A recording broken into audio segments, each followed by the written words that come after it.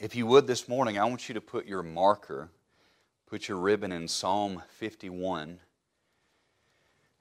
Psalm 51, and once you have marked Psalm 51, I want you to make your way back to Psalm 3 as we make our way through the Psalms.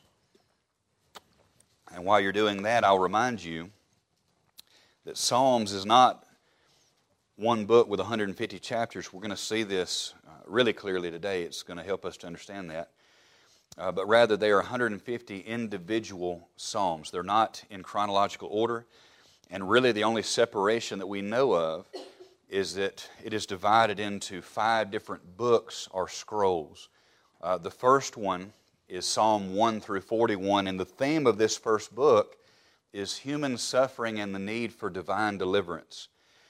And in Psalm 3, what's unique about Psalm 3 is it is the first of 14 Psalms, collectively throughout the whole Psalms, it's the first of 14 that is directly tied to another event in the Old Testament.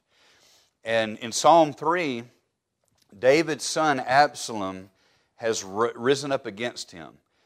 He has caused the hearts of the people to be turned away from David and toward him, and so he has taken the throne by a coup, by a conspiracy. And one of David's servants gets wind of this and warns David, and really in the middle of the night, David has to flee Jerusalem. And the Bible even says there in 2 Samuel, I believe it's chapter 15, that he is running through the wilderness barefooted with his head covered. I mean, that's getting out fast. And Absalom is actually chasing after his father with 12,000 of David's own soldiers, and he is going to kill him. And so David is in dire straits here in Psalm 3, and this is the reason that these words were penned. And really what we have to know in the background of the psalm, and I spent 2 weeks ago talking about this in depth, you have to understand that at least as far as this psalm and this situation goes, we know why David was in this situation. It was because of his sin. It was because he had committed adultery with Bathsheba, and as a result, he had her husband Uriah killed in battle because he had gotten her pregnant. He was trying to cover everything up. And because of that happened in 2 Samuel 11. Well, in 2 Samuel chapter 12, God sends the prophet Nathan to David's house to expose him and his sin. And one of the disciplines that God placed upon David was that the sword would never depart from his house, and that evil would rise up against him from his own house, and that is exactly what Absalom did just 3 chapters later. And so we know what's going on. And I preached a sermon 2 weeks ago on when God's people mess up, and we talked about some mistakes David made along the way that set him up for that moral failure and how we can avoid that. We ought, as children of God, we ought to put up as many roadblocks between us and moral failure as we possibly can. We ought to do everything we can to protect our testimony and not stain the name of the Lord Jesus Christ. But today I want to look at when God's people mess up, the second part, and that is on the backside, what happens when a child of God commits life-changing sin. Let's read our text this morning in Psalm 3. Lord, how are they increased that trouble me? Many are they that rise up against me. Many there be which say of my soul, there is no help for him in God. Selah. I want you to notice this transition between the first 2 verses and then the last 5 verses. He says, but thou, O Lord, art a shield for me, my glory and the lifter up of mine head. I cried unto the Lord with my voice, and He heard me out of His holy hill. Selah. I laid me down and slept. I awake, for the Lord sustained me. I will not be afraid of 10,000s of people that have set themselves against me round about. Arise, O Lord, save me, O my God, for Thou hast smitten all mine enemies upon the cheekbone. Thou hast broken the teeth of the ungodly. Salvation belongeth unto the Lord. Thy blessing is upon Thy people. Selah. Let's pray. Heavenly Father, we're so thankful for this day, this beautiful weather, this opportunity to be in Your house, Lord.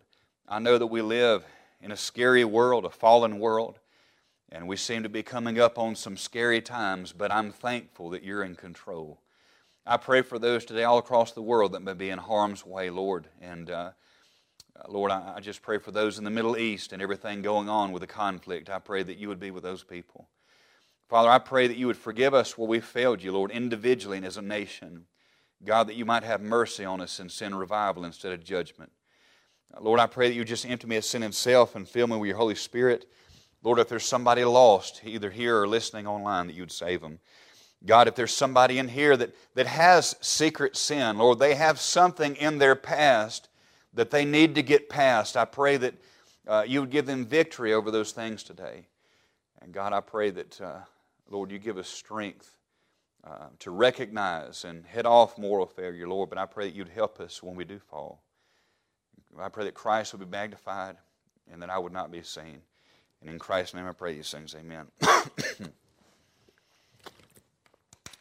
So, before we even really get into things this morning, we have to be in David's shoes to really feel the weight of what's being said. And this is going to be a weighty message. But y'all just hold on, because it's the heaviest plow that produces the richest soil, which in turn produces the greatest fruit. I have seen that to be true, certainly, even in my own life, and I believe that to be the case with this text, and also in Psalm 51, where we're going to be in a minute. But we have to be in his shoes to fully appreciate this whole scenario. You know, for starters, let's think about life-changing tragedy that comes into the lives of God's people.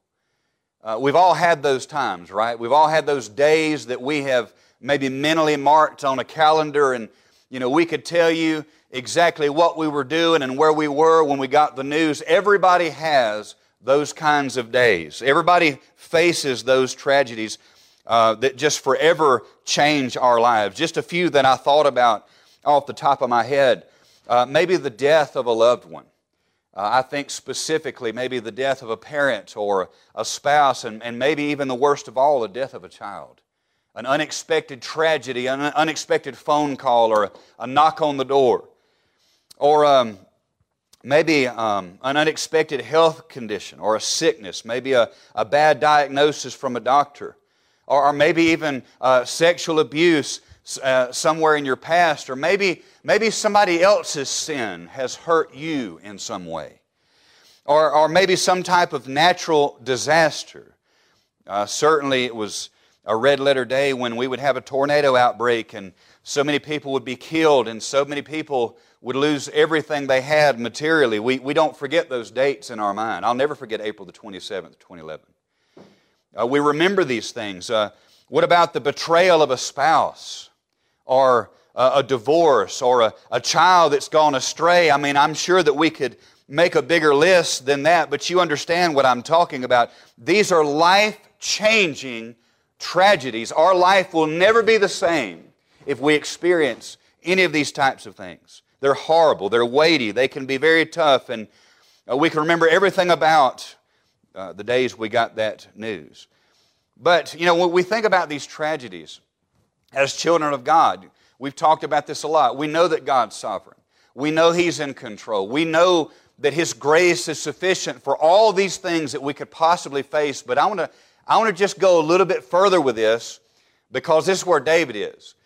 Imagine going through any of those types of things and knowing that it's your fault. Think about that. Knowing that these tragedies that have fallen on you are the direct consequences of your sin. What do you do in that situation? How could a person possibly move past that point? I believe we see the answer in David's life. I believe there is hope even when God's people mess up. I want you to think about this situation David finds himself in. The giant slayer has been run out of his kingdom without even a fight by his own son. Boy, sin makes us weak, doesn't it? It's his fault. His own son has betrayed him and is actively seeking to kill him with David's own soldiers, and it's David's fault. David's firstborn child with his new wife, Bathsheba, has died, and it's his fault. We'll try to wear that for a little while. David's sin has made a fool out of himself and a mockery of God.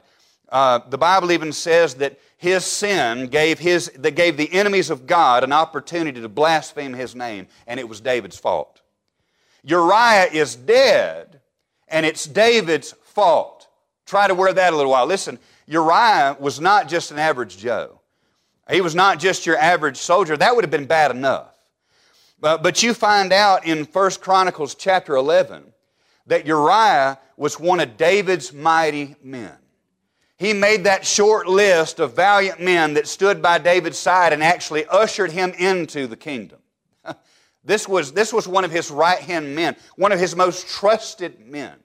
He trusted Uriah so much, and I mentioned this a few weeks ago, one of the most ironic and sad things I think you'll find anywhere in Scripture is the fact that when David wrote out to General Joab his orders to put Uriah on the front line in the hottest battle, knowing he would die, he gave it to Uriah to take it to Joab. He was carrying his own death certificate across the desert, and David had so much trust in him he knew he wouldn't read it. And he had to wear that. David was responsible for that. Now, I know you may have been through a lot. There's definitely things that have hurt you.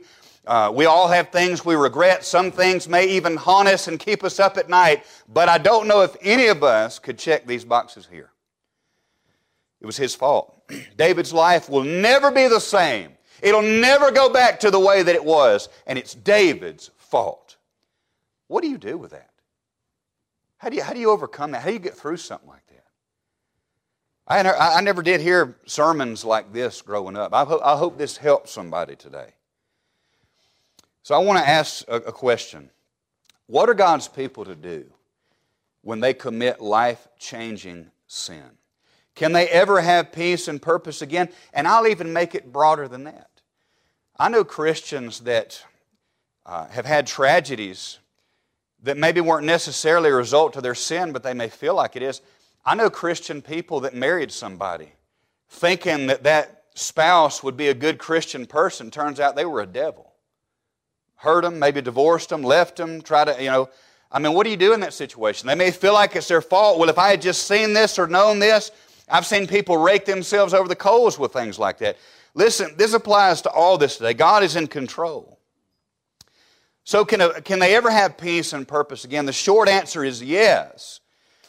Because the Lord promised David through the prophet Nathan that the Lord would remove his sin and He wouldn't take his life. And to the child of God, listen, if you're still breathing today, it means that God still has a purpose and a plan for your life. Listen, notice the peace here in Psalm 3. Notice the peace that David has even in spite of his situation and the results of life-changing sin. Look at Psalm 3 again. We know he's running, Lord, how they increase that trouble me. Many are they that rise up against me. Many there be which say of my soul, there is no help for him in God, Selah. But thou, I love it. Derek talked about it this morning. I love it when God comes in the scene. But thou, O Lord, art a shield for me, my glory and the lifter up of mine head. David's head is low in shame, and God is lifting his head. I cried unto the Lord with my voice, and He heard me out of His holy hill, Selah. I laid me down and slept. I awake, for the Lord sustained me. I will not be afraid of 10,000s of people that have set themselves against me round about. He literally has 12,000 people pursuing him in the wilderness. And the Bible says he laid down and slept, and God protected him. Now listen, David here, excuse me, David here is on the run in the wilderness, and yet he is sleeping in peace. I just have to wonder what kind of sleep he was getting when he had that secret sin in his life and in his heart. I wonder how he was sleeping in the palace in that king-size bed with that secret sin weighing down on him. I can promise you it wasn't as good as it was out there in that desert sand on the run from thousands of people. Friend, I would rather be in the desert with a clean conscience and God on my side than I would be in the palace and in the bed with the soldiers round about me and have that kind of sin in my life and in my heart. What a contrast. He is sleeping in peace because he knows that God is going to protect him. He's not afraid. He is confident in the Lord's protection. In verse 6. I wonder if David ever thought about anything other than the judgment of God for his secret sin after Uriah had been murdered and he had committed adultery with Bathsheba. But here, he is confident that the Lord will protect him from his enemies. In fact, in verse 7, when it talks about breaking the teeth of his enemies, some people read that and they think, man, that's violence. And now, the Bible has no problem with that, but at least in this context, it's metaphorical, and what it means is he is taking away the bite of his enemy. It's taking away their power to hurt him. A dog with no teeth can just gum you to death. They can't really do anything. Believe me, I was a pest man, I know. And so he has taken away the enemy's strength to be able to harm him. And in verse 8, he is even praising the blessing of the Lord. Salvation belongeth unto the Lord. Thy blessing is upon thy people. This doesn't sound like a defeated man, does it? This doesn't sound like a man who can't sleep at night or has no hope or is just so weighed down with his guilt and the consequences of that sin and all the circumstances it has brought in his life. He has the joy of the Lord in his life, so we know that it's possible. But how can that happen? I believe we find the answer to that in Psalm 51. Let's go to Psalm 51 and we'll be here for the remainder of the message. Now we found in the first two verses of Psalm 3 that it was brought about by David's sin in 2 Samuel 11. But then we find the peace that David had in the last half of Psalm 3 brought about by his repentance in Psalm 51. In other words, if the first half, the first part of Psalm 3 was brought about by David's sin in 2 Samuel 11, the peace and blessing came from his repentance and confession in Psalm 51, and that's what we're going to look at this morning. So, Psalm 51, again I told you that the Psalms are not in chronological order. But Psalm 51, like Psalm 3, is in direct relation with another event in the Old Testament. And that is in 2 Samuel 12, whenever the prophet Nathan came and exposed his sin, David repented. In fact, to me, this is the most heartfelt repentance that you'll see anywhere within the pages of Scripture. This is what it's supposed to look like when Christians are confronted with their sin. Derek had a great quote this morning. I told him that I felt like if I sued him for plagiarism for our messages this morning, I could win in a court. He was walking all over me. But he made the statement something like this is my paraphrase, that we make a mockery of God as Christians when we make light of sin. That's absolutely true. And David didn't make light of his sin. He was totally broken. And so there's a few things, there's three things I want to look at this morning about how a Christian can find peace when they've messed up. And number one, the first thing is through repentant confession. Repentant confession. Look at Psalm 51 and verse 1. David says, "Have mercy upon me, O God, according to thy loving kindness, according unto the multitude of thy tender mercies. Blot out my transgressions.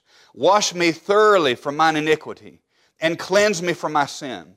For I acknowledge my transgressions, and my sin is ever before me. Against thee and thee only have I sinned, and done this evil in thy sight, that thou mightest be justified when thou speakest, and be clear when thou judgest." The word mercy here, that means we don't get what we deserve. He is thanking God and appealing to the mercy of God for not giving him what he deserves. And he says, because of your loving kindness, O Lord, not my goodness, but because of your loving kindness, O Lord. He is asking God to blot out his transgressions. Transgressions speak of rebellion. And what I find refreshing about this is that David makes no excuses and blames no one but himself. If you've got a pen or a highlighter, I want us to read these verses again. I want you to underline or highlight all of the personal pronouns that David uses in these first 4 verses. Look at this. Have mercy upon me, O God, according to thy loving kindness. According unto the multitude of thy tender mercies, blot out my transgressions. Wash me thoroughly from mine iniquity, and cleanse me from my sin. For I acknowledge my transgression, and my sin is ever before me. Against thee and thee only have I sinned, and done this evil in thy sight, that thou mightest be justified when thou speakest, and be clear when thou judgest. David is making no excuses. He blames nobody else but himself. And you know, when you read this, this isn't like so many so-called apologies that we see today. You ever heard anybody say, well, I'm sorry if you were offended?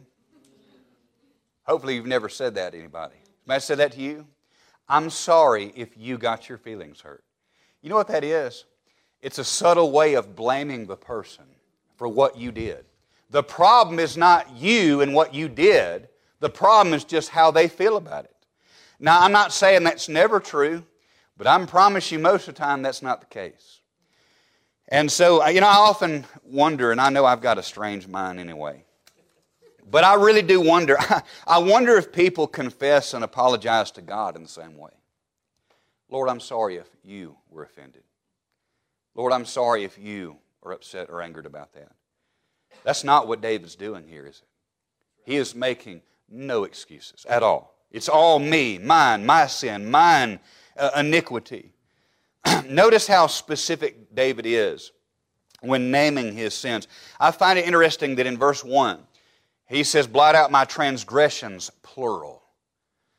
I believe that speaks to the fact that he is repenting over the adultery, over murder, over deceit, and over anything else that he did throughout this whole process. It's plural. In verse 14, you can skip on to 14, he says, deliver me from blood guiltiness, O God.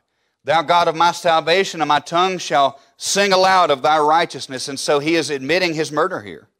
He is guilty of the blood of Uriah the Hittite. David isn't holding anything back. He is genuinely sorry that he has sinned against God. Now listen to this. We're getting into the meat here now. If someone is miserable in their life, and I would say this is especially true of a child of God, if you're miserable in life, sometimes the most simple and obvious solution is just to get right with God. I know that's not deep, but man, it sure is true. I believe a lot of us could just be helped to just get right with God, to just have a serious time of brokenness in repentance and confession. And I can say as a pastor, when I read about David's sin in 2 Samuel 11, it grieves my heart. It bothers me even to read it now, knowing that happened thousands of years ago. It really happened, and it grieves me. But can I say that in Psalm 51, even though it's definitely a sobering situation, it is refreshing to me to see somebody who is broken over their sin. Doesn't seem to be happening much these days. We need to be aware of that. By the way, I'll say this and I'll move on while I'm thinking about it because it's not in my notes. But one thing that they really tried to drill into us when we took our counseling classes is that even though every person and every situation is unique and specific, at the end of the day, you're always going to be dealing with one of 3 types of people. There are those people that they want to take responsibility for everything, even things that they're not responsible for. And it's a crushing weight to them. They want to heap it all upon themselves. It's a control issue. But then there's those people, they don't want to take responsibility for anything. I mean, they don't want to repent. They don't think they've done anything wrong. It's always everybody else's fault. And those people, we have to try to bring them whichever way they're not. If they're in this ditch, we want to bring them this way. If they're in this ditch, we want to bring them this way. And you want to try to make them into the third person, and that is somebody who recognizes the difference between their responsibility and just simply their concern. I don't have time to get into all that, but I find it refreshing that David took responsibility for his sin. And so stop making excuses. Stop trying to get out of trouble and instead try to get back into fellowship with God. Old-fashioned repentance and confession is a sure fix for a lot of things. Listen, so many marriages could be saved if the respective spouses would just get right with the Lord, then they get right with each other. So many family disputes could be solved if people would just individually get right with the Lord. So many church fights and splits could be avoided or remedied if people would just get right with the Lord. This nation could turn around overnight if as a nation America would just fall on our face and beg God for mercy. Confession is really good for the soul. Proverbs 28 and verse 13. It says, "He that covereth his sins shall not prosper, but whoso confesseth and forsaketh them shall have mercy." You're not going to prosper if you hide your sin, because you can't hide it from God. But he said, "Whoso confesseth and forsaketh them shall have mercy." It's amazing to me how many people will sacrifice the peace of God and the joy of the Lord for the illusion of comfort and security, for the illusion that somehow they're better off by hiding their sin than just to come clean.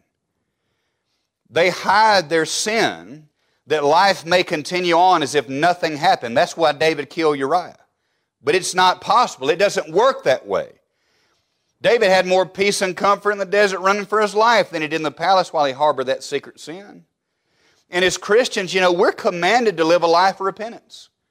1 John 1:9 was written to believers. It was written to Christians. If we confess and forsake our sin, He is just, and He'll forgive us of our sin and cleanse us from all unrighteousness. That's not saying that we lose our salvation and we get saved, but we never lose our salvation, but we can be outside of the fellowship of God. And that's a miserable place to be for a child of God. So repentance should be a lifestyle. As children of God, we can't lose our salvation. I want to reiterate that, but we can be out of fellowship with God. That brings me to my second point, and I am moving on here. But not only, if a child of God messes up, they not only need repentance and confession, but they're going to need the right pursuits. You're going to have to be pursuing the right thing. You have to have a better yes going on for you. Look at verse 5. "Behold, I was shapen in iniquity, and in sin did my mother conceive me. Behold, thou desirest truth in the inward parts, and in the hidden part thou shalt make me to know wisdom. Purge me with hyssop." Now, hyssop is a shrub. It's like a little bush. And by the way, I find it interesting that hyssop was what the children of Israel used to dip into the blood of the lamb that went over the doorpost, so the death angel would pass over. There's a lot, I could preach there for a while, but I wanted you to see that symbolism. But he said, "I shall be clean, wash me, and I shall be whiter than snow. Make me to hear joy and gladness, that the bones which thou hast broken may rejoice. Hide thy face from my sins, and blot out all mine iniquities. Create in me a clean heart, O God, and renew a right spirit within me. Cast me not away from thy presence, and take not thy Holy Spirit from me. Restore unto me the joy of thy salvation, and uphold me with thy free spirit. Then will I teach transgressors thy way, and sinners shall be converted unto thee." I tell you, this statement that we just read, in spite of David's heinous sin, it proves to us that he truly was a man after God's own heart. He truly was who we thought he was this whole time. His repentance proves it. And, upon his repentance and confession, this is so important. In this statement we just read, David sought two things from God. And that is the joy of the Lord's salvation, and also that God would use David to glorify God, even unto the salvation of sinners. So David essentially says, "Lord, would you just grant me two things? Would you give me your presence and your purpose for my life?" Well, if we could get a hold of that. Lord, I want your presence and I want your purpose in my life. But the truth is, if David had never lost sight of those things, I don't think he ever sins in the first place. When we're right with the Lord, we want to bless and reach people. And when we get selfish, we just want to use them. So let me ask you this. What are you pursuing in your life? What is your life pursuit? Because the only thing that will ever bring you true and lasting salvation is to be in a right relationship with God through faith in Jesus Christ. That's it. It's not Jesus plus. There's nothing else that can satisfy the longing of your soul. Now think about this. David is in the worst time of his life, and it's his fault. However, you can tell by David's prayer. Now this is so important. You can tell by David's prayer that bigger than his sin and bigger than the consequences for that sin was his relationship with the Lord. You can tell by reading these words that even though he's facing hard times brought about by his horrible sin, the biggest thing in his life is not the sin, it's not the consequences, it's not his circumstances. The biggest thing is his relationship with the Lord. That's it. Lord, if I can just have that, Lord, would you restore that? That ought to be our attitude. Because that's what makes us different in the lost and dying world, is our fellowship and our personal relationship with Him. And so, our biggest problems in life, think about this. Our biggest problems in life come when we make something bigger and more important than Christ is. Whether it be a sin or a lust or an idol or incontentment or maybe worry from a trial, anything that becomes bigger than Christ, that causes us the biggest problems in our life. And I don't know what kind of season you're going through in your life. I don't know if you're going through a trial or a time of temptation. I don't know what you're facing at this moment. But I can promise you this. Your hope and joy has never come from your circumstances. It has never come from your goodness. It has never come from anything that you've ever done. Our happiness doesn't come through our financial status. It doesn't come through our social status. It doesn't come through our marital status. It comes from knowing the Lord through Jesus Christ, on knowing God through Jesus Christ. And listen, whether you're lost or whether you're saved and you've messed up, today can be the turnaround. Today, wherever you're at in your life, today can be the first day of the rest of your life. Why? Because of the death, burial, and resurrection of Jesus Christ. That's where our hope has always been. That's where our value has always come from. That has to be our hope. That has to be our thought. That has to be our turnaround. So if you want peace, you can have it in Jesus Christ. If you want joy and forgiveness, you can have it. You can have it all in Jesus Christ. Let's read verse 14 through 17 and we'll come in for a landing here. Verse 14. Deliver me from blood guiltiness, O God, thou God of my salvation. And my tongue shall sing aloud of thy righteousness. O Lord, open thou my lips, and my mouth shall show forth thy praise. For thou desirest not sacrifice, else I would give it. Thou delightest not in burnt offering. The sacrifices of God are a broken spirit, a broken and contrite heart, O God, thou wilt not despise. So we see that David had peace even despite his self-inflicted circumstances. He had repentance and confession. He had the right pursuits, which was the presence and the purpose of God. But number 3, and I'm done, we have to get this. Number 3, if a child of God is messed up, you have to realize that your life is not over. It doesn't have to be over. Now, I realize that I'm walking a fine line with what I'm fixing to teach you guys. And again, Derek walked all over that this morning. And I want you to know that God never tempts anyone. God hates sin. It says very clearly in 2 Samuel that the sin of David displeased the Lord. God greatly disciplined David for what he did. No doubt. He did not get off the hook. There's no doubt about that. And yet, God used that sin in an amazing way. Now, I want to ask you a question. You know, we've talked about the peace, but what about the purpose? How could God use such a man who had messed up so badly? I'll ask you a question. If you were to think about David's life, and you were trying to make an argument for the greatest thing that David ever did, or perhaps we could word it this way, what is the greatest thing that the Lord ever did through David? What would you say? You messed me up. You totally just stole my thunder. I was expecting somebody to say slaying Goliath. Let's just pretend this is a court of law and the judge has just thrown that evidence out, okay? I was hoping somebody would say slaying the giant, or maybe David slaying his 10,000s, or maybe the way he was able to sneak up on Saul and yet he restrained himself, and all of those things would have been wrong, and he stole the joy of me saying that. It's not. It's not that way. That is not the greatest thing. Listen, the greatest thing that God did through David came after his sin and after his repentance. Well, what is that? It's the birth of Solomon. In fact, this is so good, I want you to see it for yourself. Let's go to Matthew chapter 1 and we'll be done.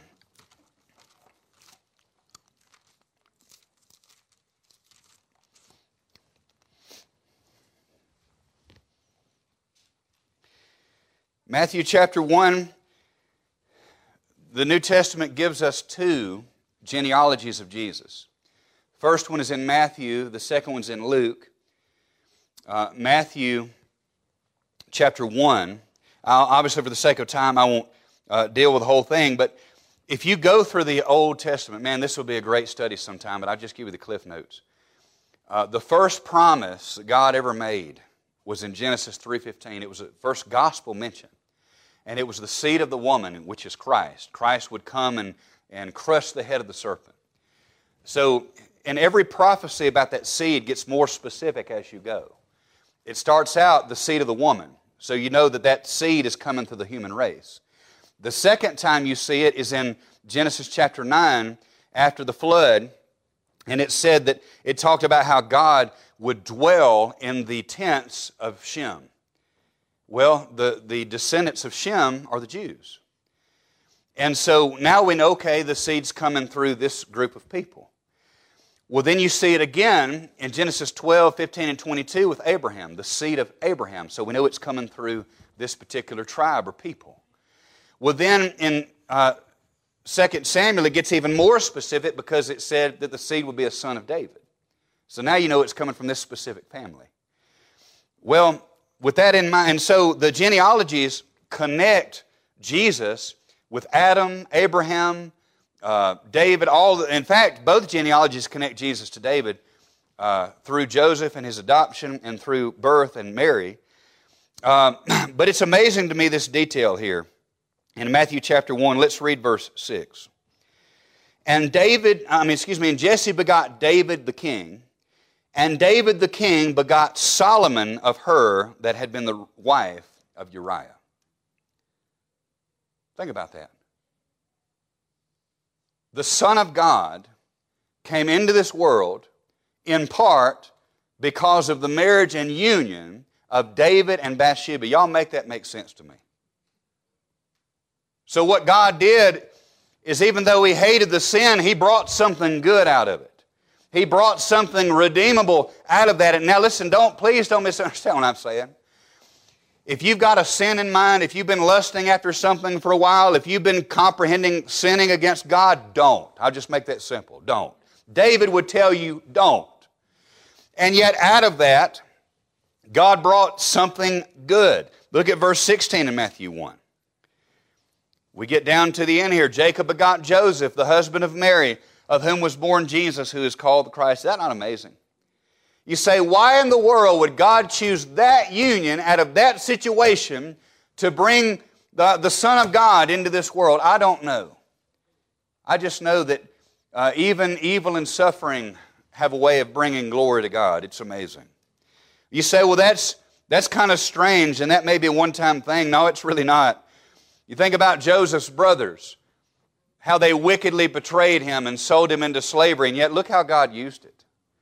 Think about the greatest act of human evil, the greatest act of violence, the greatest deceit, the greatest sin I think that was ever committed was what happened to Jesus Christ, the innocent, spotless Lamb of God. And yet it was the greatest act of human sin and evil that brought about the greatest good that God has ever done. Isn't that amazing? Even when Satan thinks he's winning, he's losing. And so I'm just saying today that David's life was not over because he messed up. And even though the consequences were dire, God still used him, and even the greatest thing he ever did was after his sin and after his repentance and confession. And so there are consequences for sin. I do want to hit the pause button here and say this. I'm not making excuses. There's pastors out there, maybe even good men. Certainly there's some hucksters. I know that maybe they have committed some type of sexual sin or they've done some type of gross sin. They have disqualified themselves and they need to step down. They don't ever need to pastor again. They need to stop making excuses like somehow they're above the Bible they're pretending to preach. There's some Christians that, God forbid, maybe they break the law. They have to go to prison. Maybe they have to pay fines or whatever. Listen, they're not special. They shouldn't get special treatment from the state. They need to do their time or pay their fine, but they can still have peace where they're at, and God can use them where they're at. Sometimes maybe somebody does something horrible and their spouse doesn't give them a second chance. I don't know, but I'm just saying that God's grace is bigger than our consequences. I'm saying that God is so powerful, so sovereign, so merciful and good that He can bring good out of tragedy, even when that tragedy is brought about by our own actions. Child of God, if you're living and breathing, your life isn't over. And He has something for you to do. When God's people mess up, they must repent and confess. They must pursue the right things, which is God's presence and purpose. And you must realize that your life isn't over. God can bring good out of tragedy. I'll say this and I'll be done. That David died in hope. You can read about his death in 1 Kings chapter 2. He died in hope because of the birth of Solomon, which was the heir of Christ. That's the line of Christ there. And in fact, now this is amazing to me. You find, if you'll go back in your own time in 2 Samuel chapter 12, God sends Nathan the prophet to expose his sin, to talk about the discipline that God is going to dish out.